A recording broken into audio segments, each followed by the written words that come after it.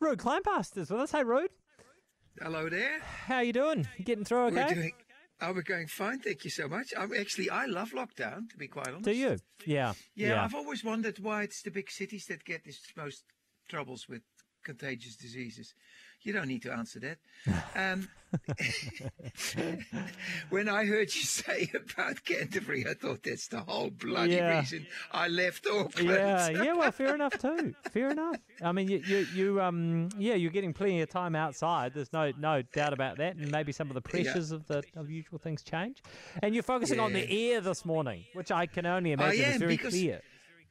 Well, it is clear, but at the moment it's actually quite drizzly here. But the point is, the air is so important, especially in the context of COVID. Yeah.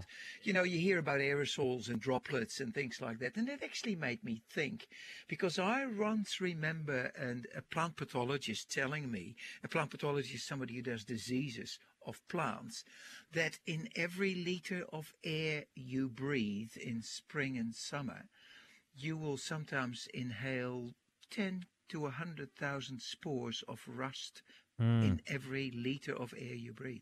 So you imagine that living outside is a dangerous thing. Yeah. Well, sort of. Well, you know what I mean. Yeah. You know what I mean. Yeah. Depends on the nature of those spores.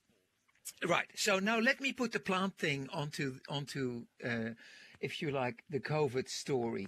Make it a plant story. We all know all the things that can fly, and there's lots of things that can fly, from seeds to birds to flying squirrels and all that sort of stuff. Everybody knows.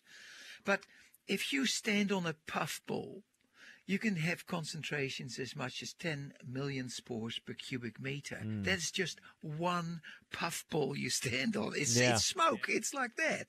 So if you then look at that and you see, excuse me, that fungi are really good at that distribution of the spores, like COVID is with its droplets and all that sort of stuff. You start to realize that if you would have a tiny net and you would sample the air around you, boy, the stuff you find there in there is absolutely amazing.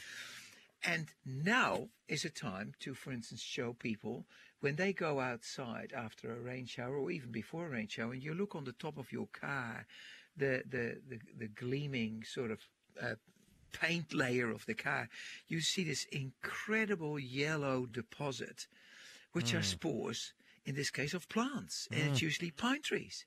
It's extraordinary. Yeah.